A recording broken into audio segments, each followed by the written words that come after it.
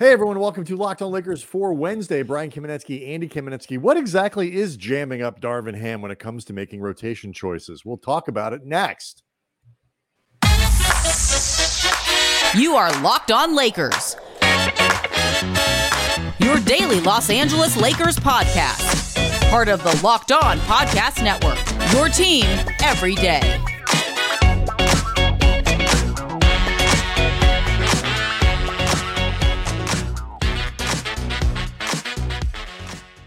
Thanks to everyone for making Locked On Lakers your first listen of every day, Monday through Friday, no matter how or where you get your podcasts. Always free, never behind a paywall. Locked On Lakers on YouTube.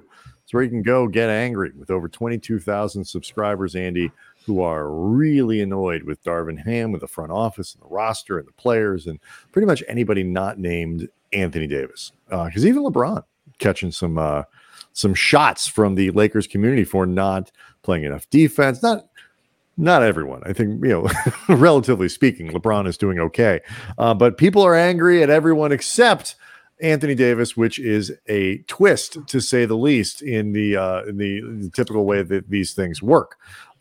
So a lot to uncover and unpack today as the Lakers begin what we've described as the first day of the rest of their lives. This January stretch where they play the next 12 games, 11 of them without leaving Los Angeles, and the 12th is a visit to a very under 500 Utah team.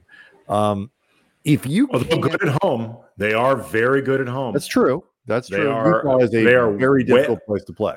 Even when they are terrible throughout Utah's history, they are very good in that building because it is filled with vicious fans. Yes, who really get on the visitors. And it's one of the few places where like the Lakers can't just fill the building for a road game. So there is that. But like you've kind of made the point, like if you as a team, the Lakers are a team with real championship aspirations, whether the roster is that good, whether that's realistic, all remains to be seen. Certainly at the beginning of the year, we were all on board with this team that made the Western Conference Finals, having that kind of capability. You've made the point, if you can't make noise in these 12 games, be 3 or 4 or 5 games over 500, even against good competition, because you're at home, because there are no back-to-backs, you kind of can't call yourself a championship contender. Yeah, we got a tweet from somebody who goes by Pissed and Realistic Lakers fan and asked us, among others, actually asked us, Alan Sliwa over at 710 ESPN, Trevor Lane and Sean Davis over at Lakers Nation, friends of the show, what will it take for y'all to panic? I really want to know when all y'all will stop excusing this weak, mediocre basketball we're watching. Real question, though, I even want to ask the media. First of all, I don't think we've necessarily been excusing anything, but pose the question. And I do think that it is an apropos question because, as we've talked about this month, even acknowledging a difficult slate of teams, you are still at home. You're not playing any back-to-backs till the end of the month. You are not leaving the state of California twice until the end of the month. So this is as good as things realistically shake out for any team in the West, given that there are few bad teams in the West. I feel like if, say, for example, this weekend concludes and the Lakers are below 500, I am going to start really worrying about this team because even though you have a lot of January left to try to get back on track, you have to spend all of that energy in what is supposed to be an advantageous month just getting yourself back to even. And we've seen how this movie goes. And yes, it can be a movie with a really unexpected twist and turn that, results in the Western Conference Finals that nobody would have seen coming, even after the Lakers made those moves that people liked. But it's hard to make, how sequels in general can be a dicey business. Yeah, and to be fair, that's not how the movie normally ends. No, that's what I'm getting at. You have to make a sequel that's believable, and that feels organic. It feels like things are happening in this movie in ways that you can buy, And that often doesn't happen, which is why sequels can be a very dicey proposition. And taking this metaphor and beating it to death, I don't want to see the Lakers have to try to force their way into another sequel. No. Fiend. No. Like Die Hard 5. We don't No. need that. No. It's funny. Like, hell, even Die Hard 2 wasn't that great. At 17-17, the Lakers are record-wise better off now than where they were last year after 34 games.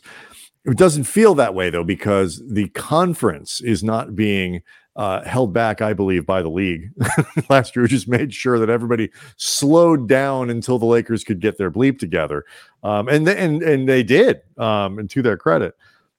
What is tricky here is, based on the chatter, like I don't know if this is the show where we do, should the Lakers fire Darvin Ham? Like, I don't think this is the one where we unpack it. We got other things we want to talk about. Both of us have certainly been critical of him, but the chatter around coaching changes. You talk about being 500 at the end of this weekend, going into next week, whatever. You're 1-3 after the beginning of this road, homestand and whatever. The chatter around Ham's job security will start to get intense. And I'm not talking just about, Twitter. I'm not talking about, Lakers social media and the deepest, darkest corners of Reddit where weird things happen. It will start to get asked in mainstream places if the Lakers don't start playing better basketball this month. And the Lakers are not going to fire Ham, I think, short of some sort of real catastrophe in how they're playing, or Anthony Davis and LeBron walk up to Jeannie's office and Rob and say, like, it's got to change. Short of those things, they're not firing Ham, which is part of the reason I don't get too deep into these arguments. No, they are, other than extreme circumstances that you just described, they're frankly too deep into the season for it to be a practical thing to do. Right. Who are you going to hire? Who are you going to bring in that's better? What are you going to do that's going to change things up in a positive way? And so, unless you think like Phil Handy or Chris Gent, like somebody on the staff. Correct. It would have to be somebody on the staff. Like the way that the Lakers hired Frank Vogel to eventually replace him with Jason Kidd, for example. But, Mark Jackson's out there, Doc Rivers is out there, but no, you're not bringing in Doc mid-season, I hope. And Mark Jackson doesn't strike me as the kind of person to solve this problem. Doc's really good on air. Like I want to keep him on television. I'm enjoying listening to him on TV. I think he's really good. We've spent a lot of time talking about the lack of drama that has surrounded the Lakers over the since last year's trade deadline, since Russ was moved. They're dangerously close to undoing that and putting themselves back into that place where the gossip, the rumors, all that kind of stuff starts. And it's around, and it is not a place that you want to be, particularly when, again, I don't think they're going to make a coaching change short of catastrophe. No, it just makes it harder for you to get yourself back on track. It makes it harder. We've talked before about Darvin having arrived with this season last year and established a buy-in really quickly. Stuff like that makes it more difficult for him to maintain that buy-in when all of a sudden players, not without reason, start wondering, is this guy going to get fired? Is he going to be my coach beyond this season? Because there are a lot of guys who are under contract for a few years. Like, it just becomes more difficult. I also was thinking too about that idea with Darvin and buy-in and, confidence in his recent moves or lack thereof. Last year was a season where that buy-in factor, I mean, it always matters, but last year was the season where it was supposed to matter the most because you had the most outwardly difficult things to juggle, namely the Russell Westbrook situation. Right. But there were other things as well. Hold that thought, because I think the difference, it's one of these places where the difference between last year and this year is not always talked about enough. I think you're starting to get to a really interesting place. So let's do that next. Locked On Lakers is brought to you by FanDuel, and the NFL season is wrapping up. Just one more week in the regular season, but there is plenty of time to get in on the action with FanDuel, America's #1 sportsbook. Right now, new customers get $150 in bonus bets, guaranteed when you place a $5 bet. So just $150 in bonus bets, whether you win or lose. And the app is really easy to use. A lot of different ways to bet, like live same game parlays. You can find bets in the new Explore tab. You can make a parlay in the Parlay Hub. It's the best place to find the popular parlays. And obviously, there are NFL options out there for you. You know, the Lakers winning a championship, those odds, LeBron, Anthony Davis for MVP, AD Defensive Player of the Year, Austin Reeves, Sixth Man of the Year, all sorts of fun stuff. So visit FanDuel.com/lockedon and make your first bet a layup.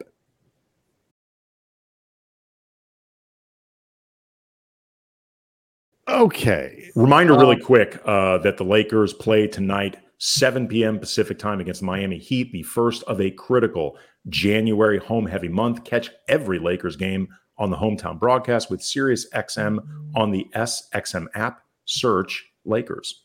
Let you know, too, that today's episode is brought to you by Game Time. Download the Game Time app, create an account, use the code Locked On for $20 off your first purchase. All right, so explain a little bit more what you mean about the difference in like buy-in last year versus buy-in this year, and the sort of the need for one in 1 year versus the other. Well, I mean, look, you always need buy-in, sure, when it comes to players towards their coach, and by the way, vice versa as well, because players can feel when a coach does not believe in them individually or collectively as a team. Mm-hmm. But last year, you know, you and I both thought that Rob Pelinka, you know, given the constraints that he was working with, albeit self-imposed through the Russell Westbrook deal, he did about as well as he could have working around those margins in reconstructing the roster. But there were still a lot of outward issues to deal with, and they were coming off a really sour season that ended with firing Frank Vogel, like all sorts of stuff. Right. If you weren't going to trade Russ going into the season, what they did was about as good as they could do. Exactly. And Darvin Ham was a first-time head coach. He, you know, worked the ranks forever. He had paid his dues. He has a lot of respect around the league, but nonetheless, first time out. And he was being given difficult circumstances. And because of that, I think the buy-in mattered a lot just in terms of establishing yourself as a coaching presence. Right. But I think you said Frank. You meant Darvin there. I think you said Frank. But yeah, I meant Darvin, yes. Yeah. Just the idea of you need to get guys to buy into you as a coach, but also buy into the idea of we are going to work through all this adversity, even though on paper it feels like it could end up futile. And for a lot of the year, it did feel futile. But it really seemed like guys were very bought into Darvin's messaging as a coach. Mm-hmm. This year, with a much better roster and the continuity that they were supposed to have, and Darvin theoretically having grown as a coach, buy-in wasn't supposed to be as much of a thing as the actual stuff that you do as a coach. The coaching things, the rotation things, the systems, the X's and O's, that sort of stuff. Again, buy-in matters, but this was not supposed to be a year. It's a different kind. It's a different kind of buy-in. It's not, we're building a program here. We're building something. I need you to stick with me while we're going to go through some tough times, but I promise you it's going to be okay on the other side. We also too, because like we all know we have this gigantic problem that we're not going to talk about, but we're going to have to deal with it, and it will get fixed at some point. That's been done. We don't talk about Russ, so right, exactly. No. Like, and so like that was the thing. Like this year, though, the buy-in is more around here's the style we're going to play. Here's the rotation. It's a buy-in of execution versus spirit. Yes. I get the sense that you think they're not doing as well. Darvin is not doing as well with the buy-in of execution versus the buy-in of spirit. I mean, we've spent a lot more time over the last few weeks wondering about moves that he's made, as opposed to like last year, even with like the 3-guard heavy lineup that I thought Darvin at times imposed on himself more than what was necessary or even logical. You could at least understand where he was thinking from a skill position. You know, there are more guards that are better players than some of my bigs. This is the way that I have to go. Again, I think there were times where he hung on to it more than he needed to. There are certainly times well after the trade deadline, i.e. opening up game 1 against Denver small, where it's like, the hell are you doing, man? Right. But don't be cute. Right. But this year was supposed to be more about, okay, you've got a roster to work with. Let's see what you come up with in the lab. And I'm not going to say that every single decision Darvin has made has been bad. There have been there have been games where I think he's done a very good job in the coaching part of this. But it has felt like he has had a difficult time landing on what he wants beyond the injury reasons. Like it is felt like he has not decided in terms of how will I go about executing this thing that I want. And that becomes a little bit troubling. Here's where I think I would disagree with you slightly, only in the sense that I think what I see the problem as is he's been slow to adjust to the ways in which the reality doesn't match what he wants.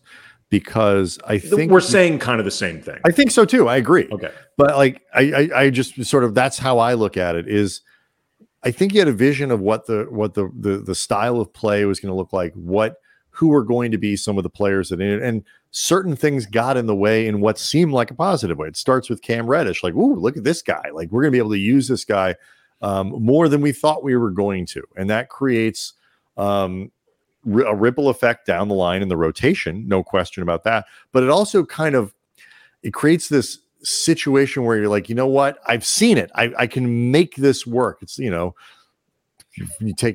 to, there's always the friend that you have when you go to the strip club who looks at it and says, I can save you. It's like you being the dancer, not you. Your friend is not saying that to you. No, saying that to the dancer. Right. You still have a few too many drinks and you think you can change the world. It's like you cling to certain ideas and certain things because you've seen the possibility of it. I think Jackson Hayes outperforming expectations early in the season in terms of training camp and all that kind of stuff. He suddenly injected himself into the rotation in ways that I think were a little bit unexpected. And now Darvin's got too many guys. Which is actually a problem that we talked about going into the year. Like, you're going to have to whittle this roster down a little bit and the rotation down, excluding some guys who deserve to play just based on resume. I think what he's had trouble doing is adjusting to the reality of, like, I don't have Gabe Vincent playing the Dennis Schroeder role. I think this has caused an enormous amount of problems for what the Lakers want to do because they've lost 25% of their backcourt rotation, and a guy who there is no one there to replicate what he does. Russell, Reeves are much more duplicative in each other than they are of what Vincent does. They needed Vincent to be that guy who could provide a Schroederian influence or whatever it is, like play that role to change up the looks and the options that to some degree hasn't been there. They're not exactly the same player, but to some degree. They're not the same player, but they're serving the same kind of role. Well, if nothing else, he was a ball-handling guard off the bench. Right. But he was supposed to, but a guy with a defensive orientation. And like all that kind of stuff. Like, he is meant to, whether it's a good replacement or not, we really haven't had a chance to see. But he was meant to fill the Schroeder role. In certain respects, absolutely. And Darvin not having that, it's screwed him up. I think he has not reacted well to not having the option of Vanderbilt. In terms of, like, how much do I play Reddish? What do I do here? How do I adjust to the personnel that I am given versus the vision that we want to have? To me, I think that's where he's been slow and challenged. And it seems like they're kind of throwing darts, and it does get difficult. And I always end up sounding like I'm sticking up for Darvin, and to some degree, I'm sticking up for just the challenges that coaches face. Rui not being healthy, not playing particularly well at stretches when he has been a problematic. Reeves's terrible start screwed up everything because now you feel like you got to make a change to your lineup, pulling him from the starting lineup, doing all these things where he's actually performed better as a reserve. Now, I think if you put him back in the starting lineup, he'd be just fine. But now you're limited because you're short that other guard. Like, some of it's roster construction, some of it's Darvin's, I think, clinging to ideas and then not knowing where plan B is. Well, I mean, the other thing, just they do feel rudderless right now. Well, look, whether you think these are legitimately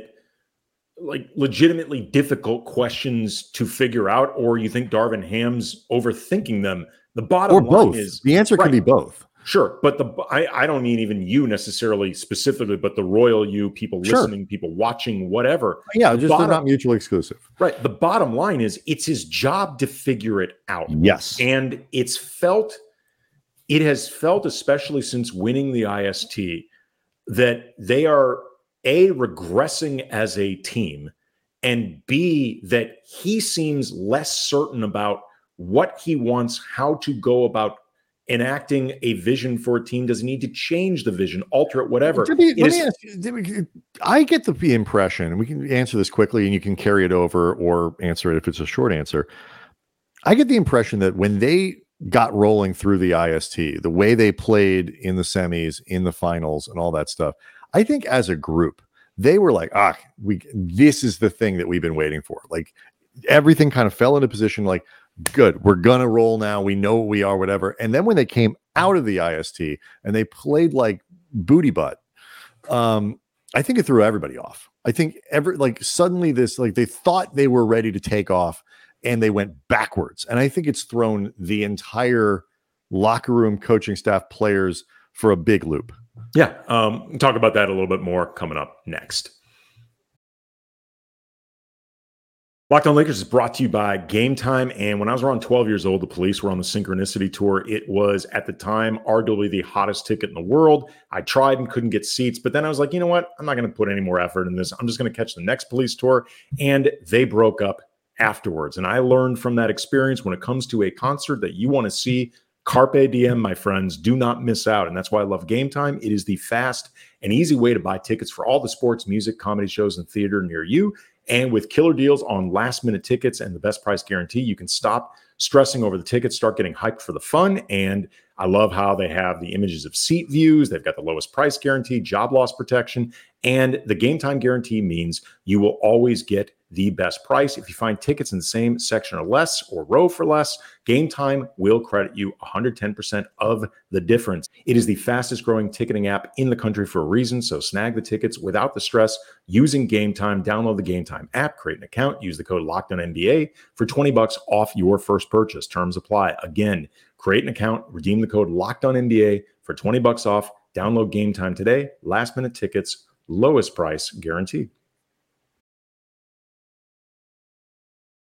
I want to save some time to talk a little bit about Max Christie and Cam Reddish, because I know you have some interesting numbers there, and it gets to, I think, a little bit of what I was talking about in the last segment about, like, sometimes needing to not be lured in by this thing that looks good, but ultimately kind of messes with your game plan a little bit.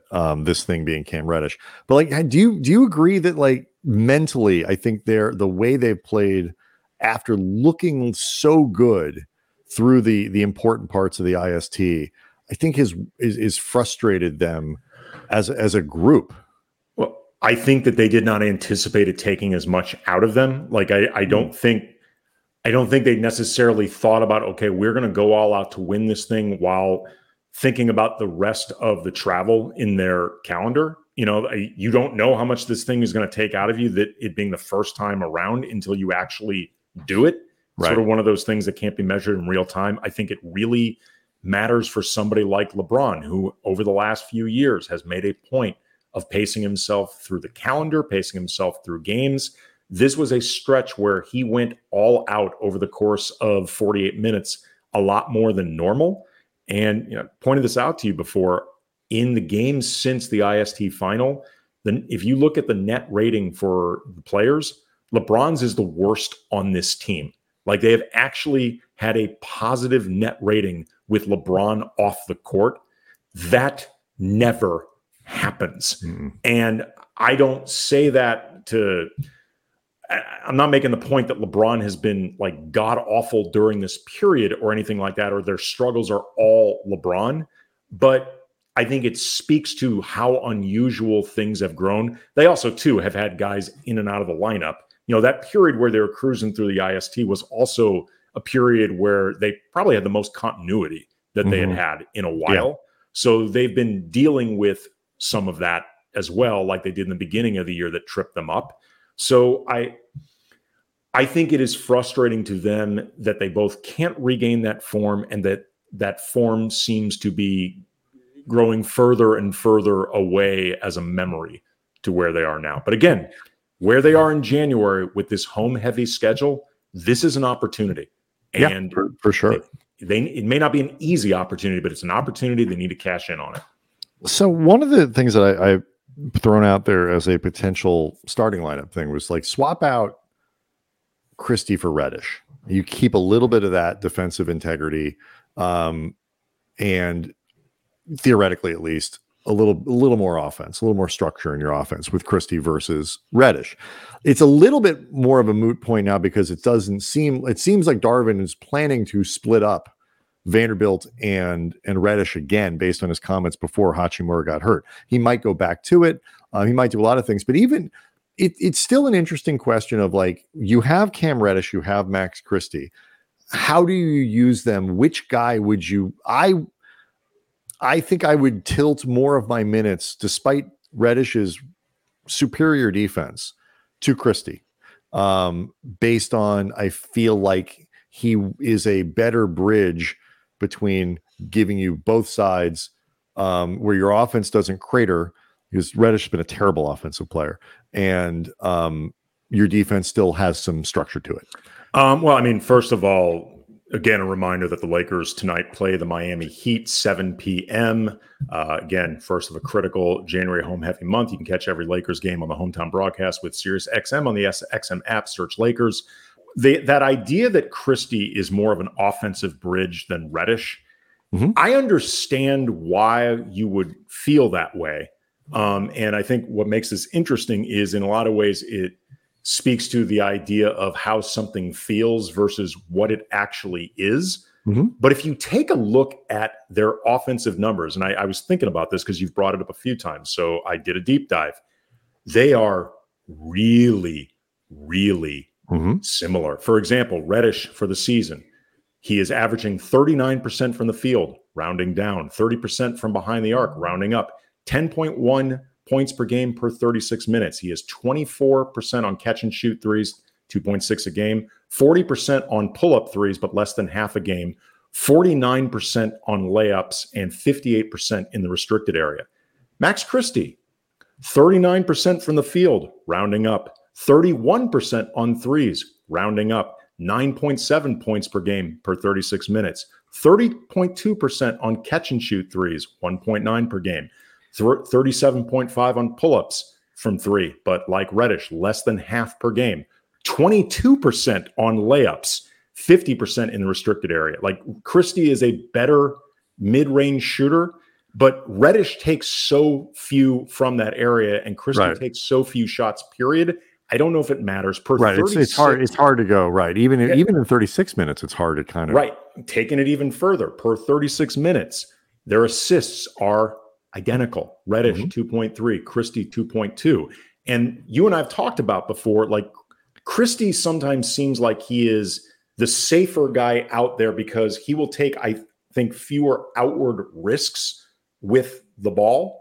And Reddish, I think, is a better I think he is a more capable or skilled playmaker, but will also try to make more passes than he shouldn't.